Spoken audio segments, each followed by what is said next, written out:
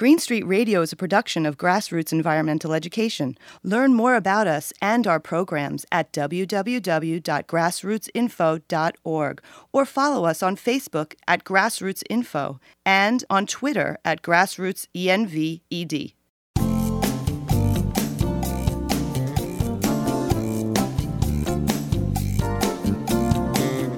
Welcome to Green Street, a project of Grassroots Environmental Education. I'm your host, Doug Wood, here with my co-host, Patty. The prevailing wisdom in modern society is that wireless communications are convenient, inexpensive, and a perfect solution for all our connectivity needs. And now schools are getting into the act too, placing wireless modems in classrooms from kindergarten through high school. Now, most people know, but from time to time it's convenient to forget, that wireless communications are based on electromagnetic radiation. Government officials tell us the amount of radiation is so small it's completely safe. But the government has been wrong before about exposure levels.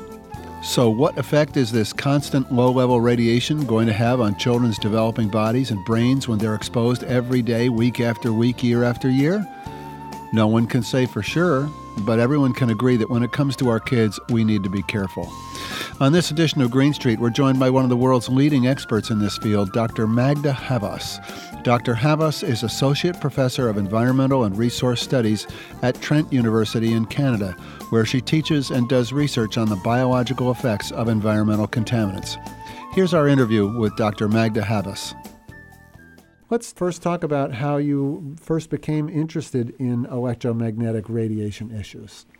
Well, one of the courses I teach at Trent University is a course on pollution, and it's called Pollution Ecology, where we deal with a lot of different, mostly chemical contaminants in the environment, from asbestos to PCBs, DDT, lead, that type of thing.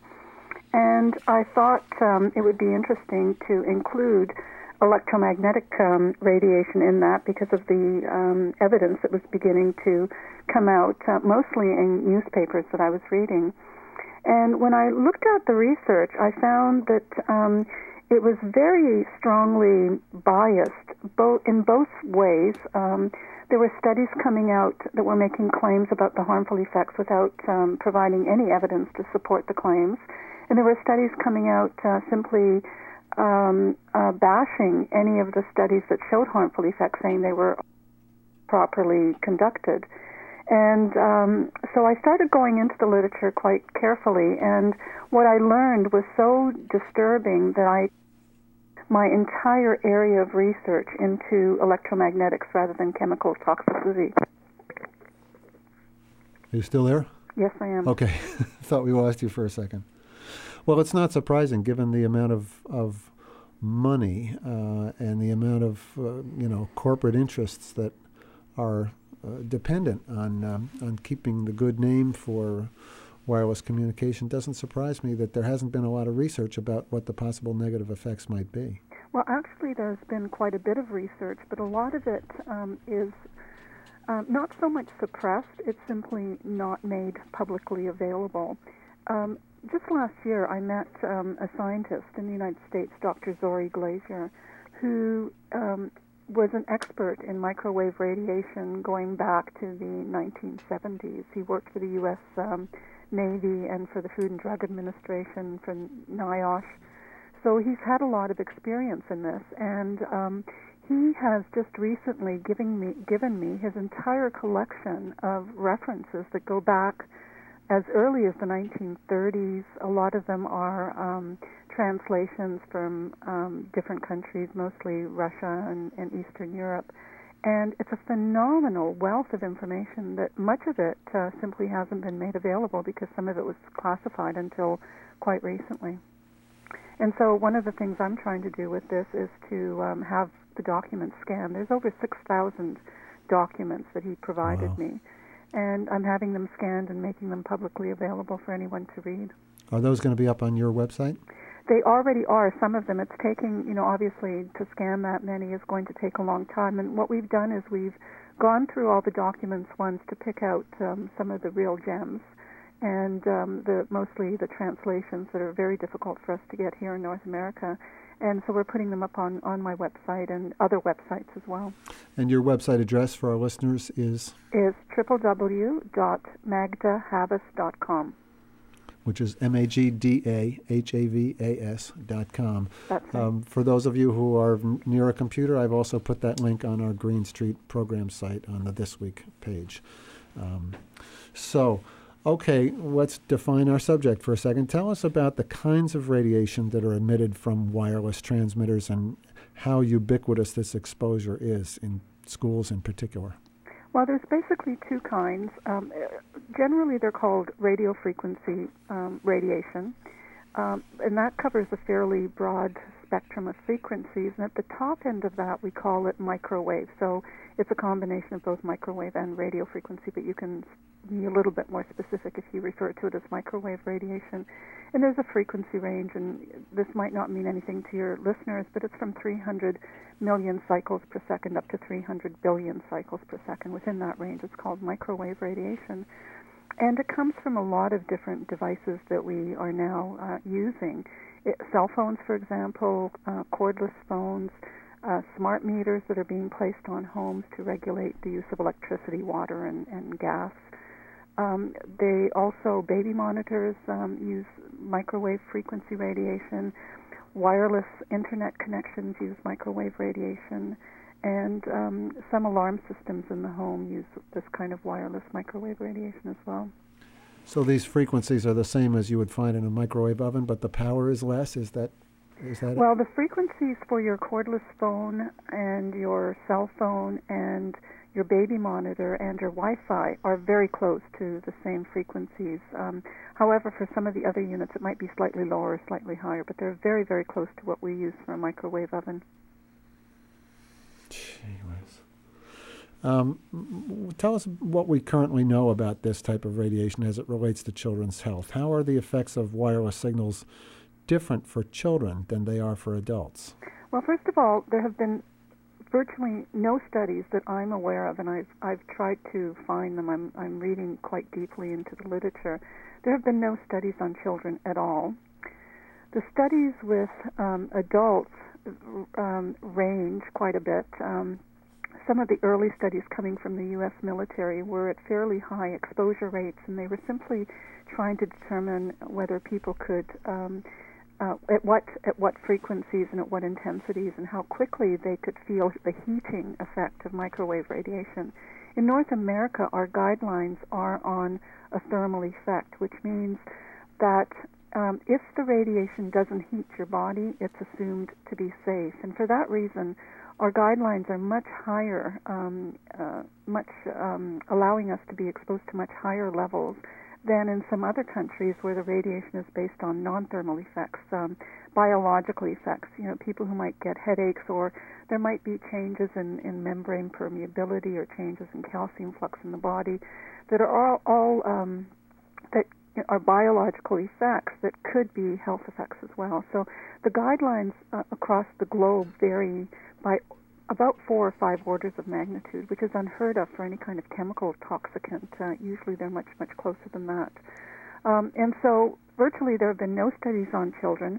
The only long-term study that I was able to find at the similar frequency, 2.4 gigahertz, which is one of the frequencies we use for Wi-Fi, with rats, showed that with long-term low-level exposure, there was an impairment of the immune system, and there was a huge increase in the number of tumors that were documented in the exposed rats. And neither one of those bodes well for children in schools. We also know that children are extremely sensitive, much more sensitive than adults to any kind of chemical or biological or radiation effects. They don't have a developed immune system. They tend to absorb higher frequencies, particularly from things like cell phones, because of the size and the thickness, the size of their brain and the thickness of the skull. So there's all sorts of reasons why children are much, much more sensitive. Yet we're allowing them to have the same guidelines that we have for adults that are not even protective for adults. So it just doesn't make sense to me at all. Which countries that you, or scientists working in countries that you've been in touch with, are actually addressing this? We hear reports, from Israel and France that, they're looking at the use of Wi-Fi in schools. They're looking at the purchase of cell phones for children under the age of, 17 or something. Who's the leader in the world on this as far as protecting children? It depends if you're talking about the scientists from different countries or the governments from different countries. I guess I'm talking about the governments who have been convinced by their scientists. Okay. In that regard, Germany, France, Russia, Belgium, Finland, Korea have all made public statements and resolutions to reduce either warnings about using cell phones by children, or trying to have reductions in Wi-Fi exposure. And we can add Switzerland to that as well. So the number of countries out there is actually growing. There are more and more of them recognizing that the science is showing that, we need to be precautious about this. We need to minimize our exposure because the studies that should have been done documenting their safety simply have not been done. Well, but that's always the way, where those studies documenting the safety, come way after the exposures have been taking place. I agree. This is.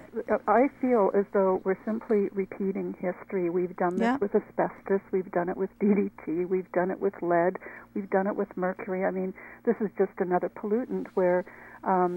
The financial benefits of using it, particularly for the industry and to some degree to the consumer, are far outweighing the potential health effects. And in virtually every one of those cases, the public was assured that the exposure was safe. Exactly. Initially, they're always assured it's safe. Right. And, one of the things industry tries to do is create doubt. And there's a book that came out, Doubt is Their Product, which is absolutely excellent. And in that, it shows how the cigarette industry just, instead of denying that things were harmful, they just say, well, we really don't know, or, this study shows it's safe, so how can we possibly tell? And that's exactly... Or studies are inconclusive. That's one of their favorite words. Exactly. Is inconclusive. The studies were inconclusive. Inconclusive and inconsistent. Right. So if you find one study that doesn't show a harmful effect and you have, 5 that do, well, it's inconsistent. And usually if you begin to look at who funds those studies, a large proportion of them are funded either by the industry itself that's making the profits, or by the military, because they have a vested interest to keep guidelines the same, so that they can basically expose military personnel without having to exceed, the guidelines. I understand the whole, business political connection with, the lobbyists and the deep pockets and so on. But the WHO, the World Health Organization, actually, has not been very active on this. And what can you tell us about the World Health Organization and their recommendations or their lack of recommendations to protect public health?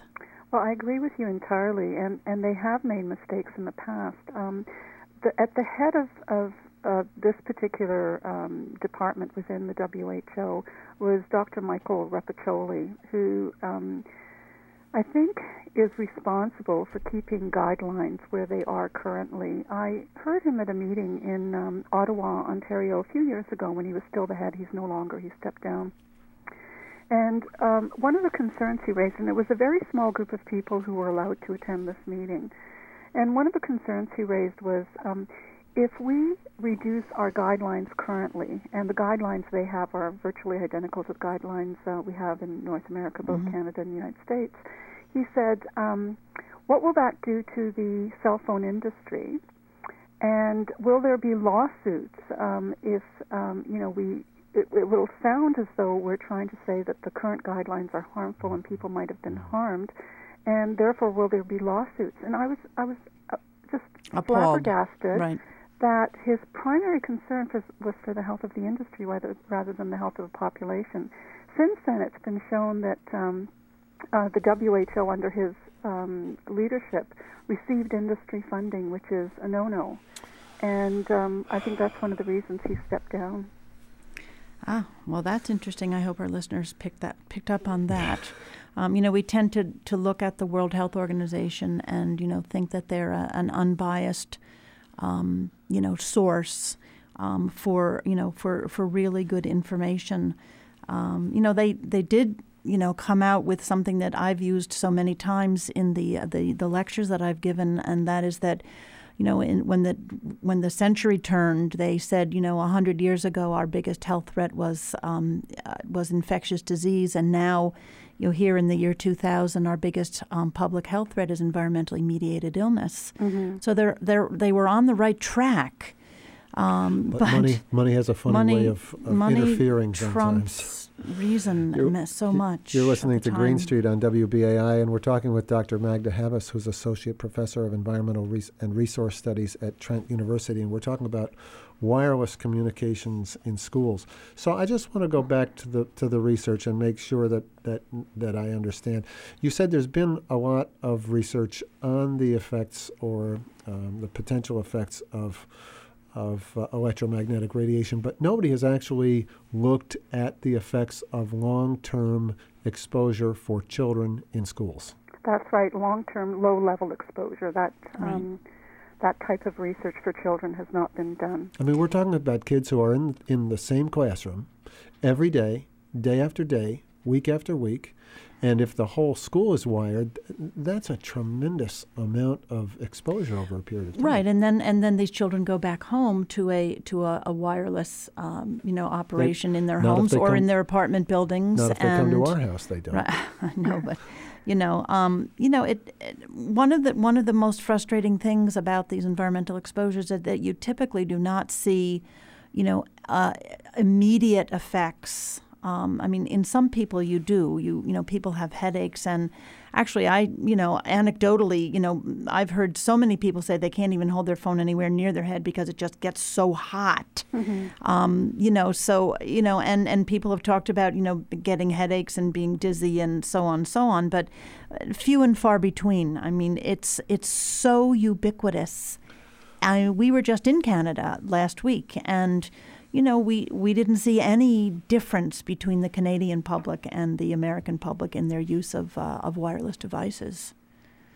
You've actually talked, I think, Dr. Havas, to some students. If I'm not mistaken, I saw a video online where you were part of a story that talked about students who actually had suffered some physical reaction to the wireless in their school.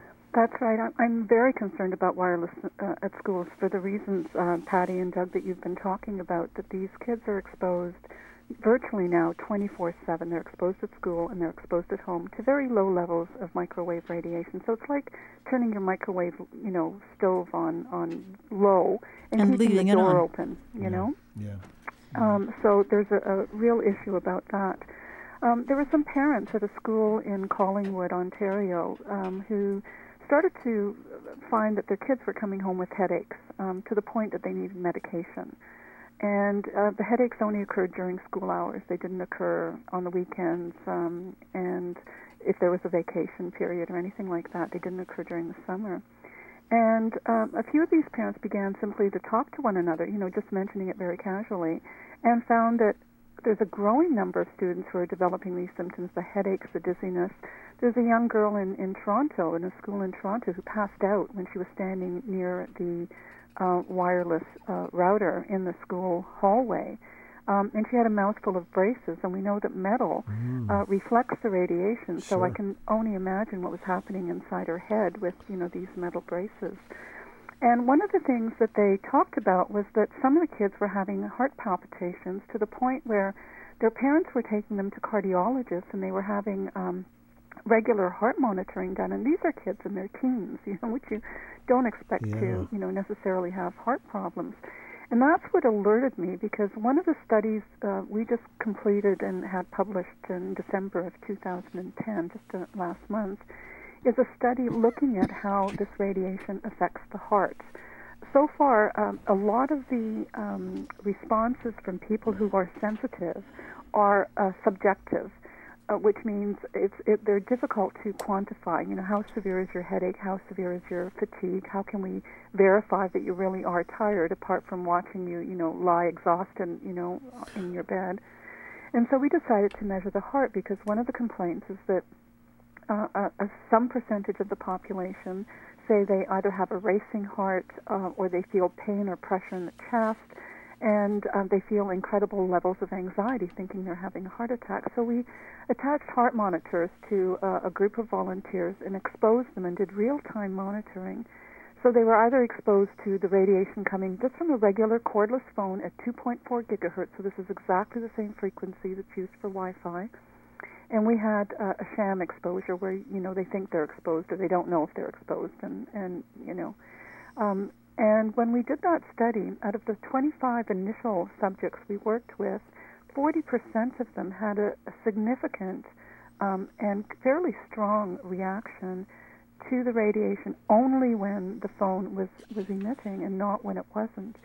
And one of the people, just to give you an example, they'd be lying on a bed, and they'd have this monitor around them, and there'd be a cordless phone about 2 feet away from their head that we would either plug into a live or a dead outlet. And as soon as you plug it in, these phones radiate, so you don't have to talk on them necessarily.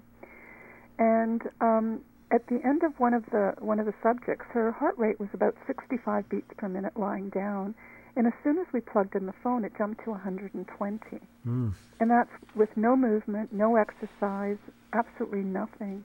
And at the end of the studies where people responded that dramatically, showing tachycardia, rapid heart rate, I would tell them what their results were, and they would tell me stories about, sometimes they'll go shopping somewhere, and suddenly their heart starts to race, they begin to perspire, they feel like they're having a heart attack, they're having an anxiety attack, basically. And if they then leave that environment, the symptoms go away. There's virtually nothing wrong with their heart that we could detect in our monitoring. It's simply a neurological reaction to radiation. So, what can parents actually do? And have you heard of parents being successful in having Wi-Fi removed from schools? Yes, in the UK, they've been successful of having it removed in some schools. In British Columbia, they've been successful. And in some cases, governments are doing the same thing. In France, parts of France, they're removing it from schools. Parts of Germany, they're recommending that schools be wired instead of using wireless technology. So it is beginning to happen, but it's happening, unfortunately, very, very slowly. And it's virtually not happening in the United States. For some reason, there's very strong political lobbies to keep and to actually expand Wi-Fi in the school environment. And I think most parents aren't aware of the potentially harmful effects to their kids. That's why they have Wi-Fi at home as well. Do you have some kind of have you produced some kind of a booklet or a guideline for or set of guidelines for parents where they can get some of the science and they can actually approach whether school administrators, whether it be a public or private school, to begin the discussion? I've written a number of open letters that are available on my website that anyone can use. They've been sent to medical officers of health and to school boards, outlining the facts that we have on it and what we don't know and why we need to be precautious cautionary approach when we're dealing with children. And there's a number of excellent websites that are now starting. There are more and more parents who are beginning to educate themselves, and they're so outraged that some school boards won't even tell them when they're putting the Wi-Fi in. They're not being asked permission as to whether or not their children could be exposed, whereas if you take a child on a school trip, a bus trip, for example, you have to give written permission.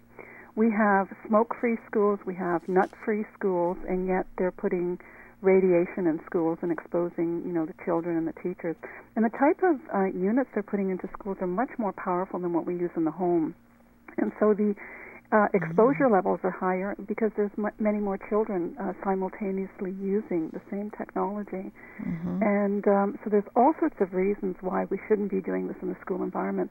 But I sent you a series of websites that are absolutely excellent from, Wired Child, Safe Schools, Microwave News, EMF Effects on Kids. These are all websites that are being put together by mostly parents that are absolutely excellent, chock full of very reliable information. And so if you post those, I think that will help parents enormously. But the types of things they can do is, first of all, minimize the exposure in the home. That's going to be the most important environment, and particularly the child's bedroom. You want to ensure that during the night, that child is able to get a nice, restful sleep without having their body exposed to any kind of radiation. And that means... what does that mean? Let's go over that. Okay, that means if you do have wireless internet access in your home, you could turn it off at night. I recommend not having it. In my home, I have wired service. I can't use my computer anywhere I want to. It's restricted to my desk, and so that's a choice I've made. So if you have Wi-Fi in your home, you can simply turn it off or unplug it at night, or when you're not using it. So you minimize that exposure. If you have cordless phones in your home, most of the cordless phones we have in North America emit radiation 24/7, whether you're using them or not. And there are various meters you can buy to test that. Most people aren't going to go to that extreme. But if you can replace these wireless phones with wired phones, that would help enormously. In Europe, they're well ahead of us, and they now have something called EcoDect phones, and I think they're beginning to come to North America, EcoDect. And this particular phone is a wireless phone, but it radiates only when you're using it. So it's very similar to your cell phone for that in that regard.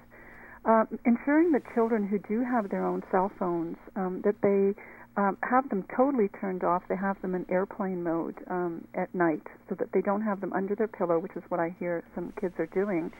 And they're either texting their friends or talking to their friends in the middle of the night, and it's right under their pillow. So they're being irradiated whether or not they're talking on that phone, because every few minutes that phone will make a handshake with the nearest antenna. If you have infants and you have baby monitors, believe it or not, we have baby monitors that radiate 24/7. In Europe, they're voice activated.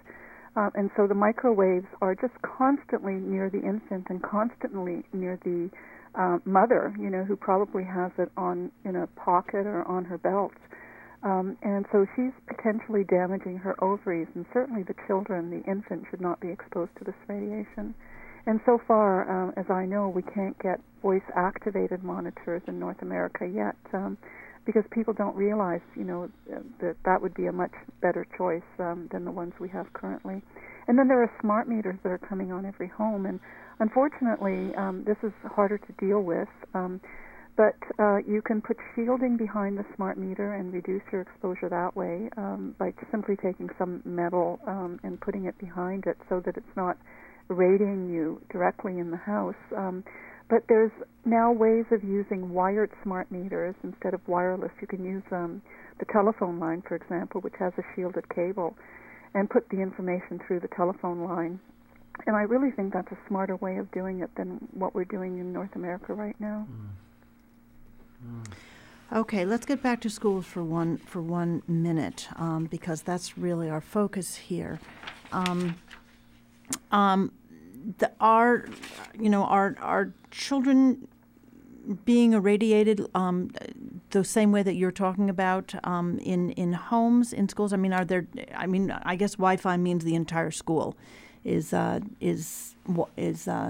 pretty much wherever you go. Wherever you go. Yeah. So kids can just carry their computers around from classroom to classroom or from wherever Which they don't tend to do in elementary school. So it doesn't make sense in elementary school to even have it. Exactly. No, it doesn't make sense. And it doesn't make sense to have it in kindergartens where kids aren't using computers. And if they are, you can use it wired, which means you're not going to be exposed to this radiation. Just use an Ethernet connector or fiber optics, which is probably the best thing you can do. I think school officials rely often on the government statements on this, and of course the government says that the radiation is within acceptable levels. Let's just talk for a second about when those rates were established, and how that happened, and when were they changed last? Well, that's a really good question. They were first established in the 1960s in the United States, and it was done by a tri-council meeting of the different military organizations. And there's an excellent paper that came out in 1980 that documents how the guidelines were actually established, and it includes interviews with some of the people who sat around the initial table.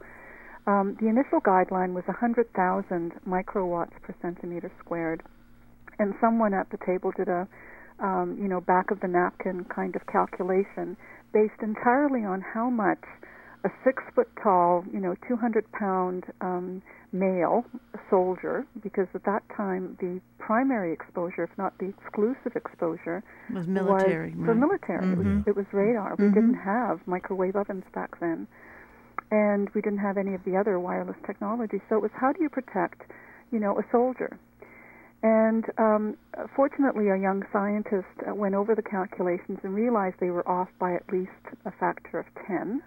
And so they were very quickly dropped within a matter of a few weeks from 100,000 to 10,000. And that lasted for decades. They've since been reduced to 1,000. But the guideline in Russia is 10. The guideline in Switzerland is 10. The guideline in a number of European countries is 10. So why are those citizens only allowed to be exposed to 10 microwatts per centimeter squared, and we're allowed to be exposed to 1,000? It just doesn't make sense. Does that? That must obviously affect the quality of the signal. Do their wireless devices work as well, or? Oh, their wireless devices in Europe work just as well as they do here. We don't need the power density, but the military wants to keep the intensity as high as they possibly can, because you're going to get higher exposure on military bases. And there's an occupational exposure that's very intense, and that's for heat sealers, microwave heat sealers. A lot of the plastic products that we have, that cover the toys and the food and everything else that we buy that we have to rip into, they're heat sealed using microwave radiation.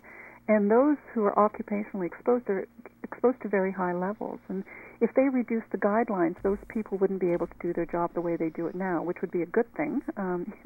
We'd have safety guidelines. So that's really who we're protecting. We're not protecting kids at all. So this level of 1,000 microwaves per square centimeter, is that right? Microwatts. Microwatts okay. per centimeter. Per centimeter squared. 1,000 in North America, and it's 1,000 in North America. 10 in those other countries. And it's 10, that's right. That's 1/100th of the exposure. Exactly. And in Salzburg, Austria, a group of scientists got together and medical doctors got together, and they thought that actually the best guideline would be 0.1 microwatts per centimeter squared. And there are people who react to 0.01 and 0.001 microwatts per centimeter squared. So even the 10, I don't think, is sufficient to protect the public. I think it's a compromise between, having a strong signal, and a meager attempt to protect the public. Okay, what do you see coming down the road? What do you see as the future of this, in terms of public health? The immediate future, I think, looks very bleak. In addition to Wi-Fi and smart meters that are being placed on every home, we have something called WiMAX, which is a very powerful system that's going to have a radius of 30 miles, and that's just going to blanket communities, and people won't be able to do very much about them. And what I see in terms of public health is that the rates of cancers are going to go up, heart disease is going to go up, diabetes, blood sugar is going to go up, depression is going to go up, sleeping disturbances, pain, a lot of the chronic illnesses that we're experiencing now, possibly attention deficit disorder, possibly autism. There's a little bit of evidence suggesting that might be related as well. So I think the initial response is going to be very, very bad. However, I think what will happen eventually is just like what's happened with asbestos and DDT. These products or these devices will be changed to some of the safer ones. So I'm not recommending that people simply stop using anything wireless. I'm simply recommending that they use it safely and not in a frivolous manner. So if you're in your home, you should be able to use a landline rather than having to rely on your cell phone or a cordless phone. If you're in your car traveling, then you might have to rely on the cordless or on your cell phone. So just using it where it's absolutely necessary, building devices, having guidelines for manufacturers to keep the radiation levels as low as possible, not radiating when they're not in use, and maybe having these on-demand voice-activated devices that we have in Europe. So the technology is there. There's just no reason yet that the governments here in North America have recognized that you can produce safer products, and they're not, hence they're not regulating that they be produced in a safer, lower-emitting way. Do you think that that's going to be enough to protect people if they do all of those things that you just outlined? Turning off your phones when you're not using them, turning off or unplugging the Wi-Fi in your house at night. No, it's not going to be enough. And it's not going to be enough. No, it's not going to be enough, and the reason is that some of what you're exposed to in the home is coming from outside. That's what I thought. It's coming from nearby antennas. And so there are more and more companies now that are developing shielding devices, a number of which I've tested that are very effective. You can put film on your window, for example, that reflects the radiation back out. Triple E glass reflects a lot of the radiation back out, so it's also good for heat retention in the home, conservation of energy. There's material that you can buy that electrically sensitive people, these are individuals who respond very strongly to the radiation. They sleep under these canopies in their bed that reflects the radiation. It has silver fiber in the canopy, in the material. And so they basically, it's like a mosquito net that they put around their bed, and this protects them during the night if they're in an area like New York City, where the number of antennas that you have there is absolutely humongous, and the levels of radiation are really very high. And so this is one way, and if you're in an apartment building or a condominium, this is one way of protecting yourself, not only from the antennas, but your neighbor's cordless phone or your neighbor's Wi-Fi internet access. And there's material that you can buy that they're making clothing out of it. So you can buy underwear, believe it or not. And so if you then, put your cell phone in your hip pocket, it's not going to irradiate your sperm or your ovaries. Women are keeping some of their cell phones in their bras, I've been told, and some of these women have developed breast cancer in the breast that is closest to the cell phone. Same for testicular cancer. For men who are keeping cell phones in a hip pocket. Do you want to open up the phone for just a couple of minutes? I just wanted to ask about the fact that not everyone seems to react the same way. I mean, to be affected is what you're saying. Yeah. Not everyone is affected the same way, and I think that's true. And Dr. Havas, I'm sure, will tell you that disease or this disease endpoint is usually a combination of a susceptibility, a genetic susceptibility, and an exposure, and the timing of the exposure, and so on. But do you want to comment on that? Yes, I agree with you entirely, Patty. There are certain things, though, that tend to increase your sensitivity. If you have mercury amalgam in your teeth, the silver amalgam, that increases your susceptibility. There seems to be an interaction with the mercury, which is neurotoxin, and electromagnetic energy, which seems to also be a neurotoxin. As a matter of fact, there have been studies showing that if you use a cell phone, it mobilizes the mercury in your fillings, and you can pick it up in your urine, for example. Or if you go for an MRI scan, you can pick up mercury right after the scan in your saliva that wasn't there before. So this radiation, makes the mercury much more mobile in your body. So that's one thing. So the more mercury you have in your body, either from fillings or food or chemical exposure, will increase your susceptibility. If you're an early adopter of this technology, then that means you've been exposed to higher levels, and you're more likely to develop either the cancers, the problems with sperm, or the symptoms of electrical sensitivity. If you've had multiple electric shocks, if you're an electrician, for example, or have had a severe electric shock, that sensitizes you as well. If you've been in a car accident and you've had whiplash, or damage to your spinal cord, then that will sensitize you to this as well. And people who have had chemical toxins in their body, pesticides, that makes them much more sensitive. So these are all things that will increase your sensitivity to the radiation. I'm interested in this whole idea of the mercury. That's a metal that actually increases your sensitivity. But these shields that you're talking about, the film that you can put on your windows, and the triple E glass, the reflective thing, and the silver fiber in the fabric. It's metal that actually reflects it. And am I right? Exactly. Metal can shield you, or it can increase your exposure depending on where the metal is in relation to your body versus a source. So if you're sitting in an office and you're sitting beside a metal filing cabinet and the radiation is coming from the other side of the metal filing cabinet, you're going to be shielded. If it's coming from the same side, then it's going to bounce off just like light off of a mirror, and it will increase your exposure. So you'll get a double whammy. But if you got a mouthful of braces and you're a kid. Exactly. Or if you have any other kind of metal implants in your body, that's another potential problem. There are some people with Parkinson's disease who have metal implants in the brain, deep brain stimulators, and they're very sensitive to this radiation. And I know of an individual who's also a scientist, and he studied this greatly because he happens to have one. And he said he'll go into certain environments, and suddenly his implant will stop working, and he'll pass out. And if he doesn't get it activated within a few seconds, his life is at stake. And that's true for some people who are on heart pacemakers.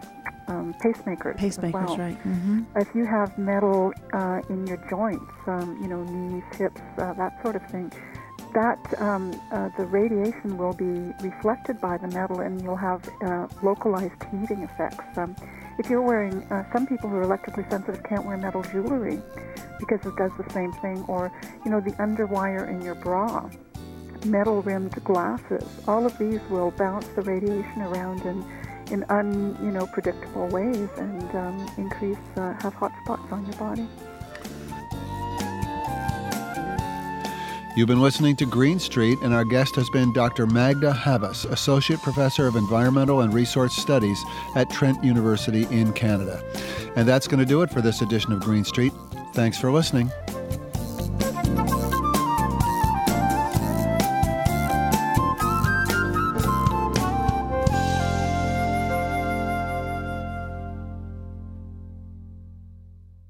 Green Street Radio is a production of Grassroots Environmental Education. Learn more about us and our programs at www.grassrootsinfo.org or follow us on Facebook at Grassroots Info and on Twitter at GrassrootsENVED.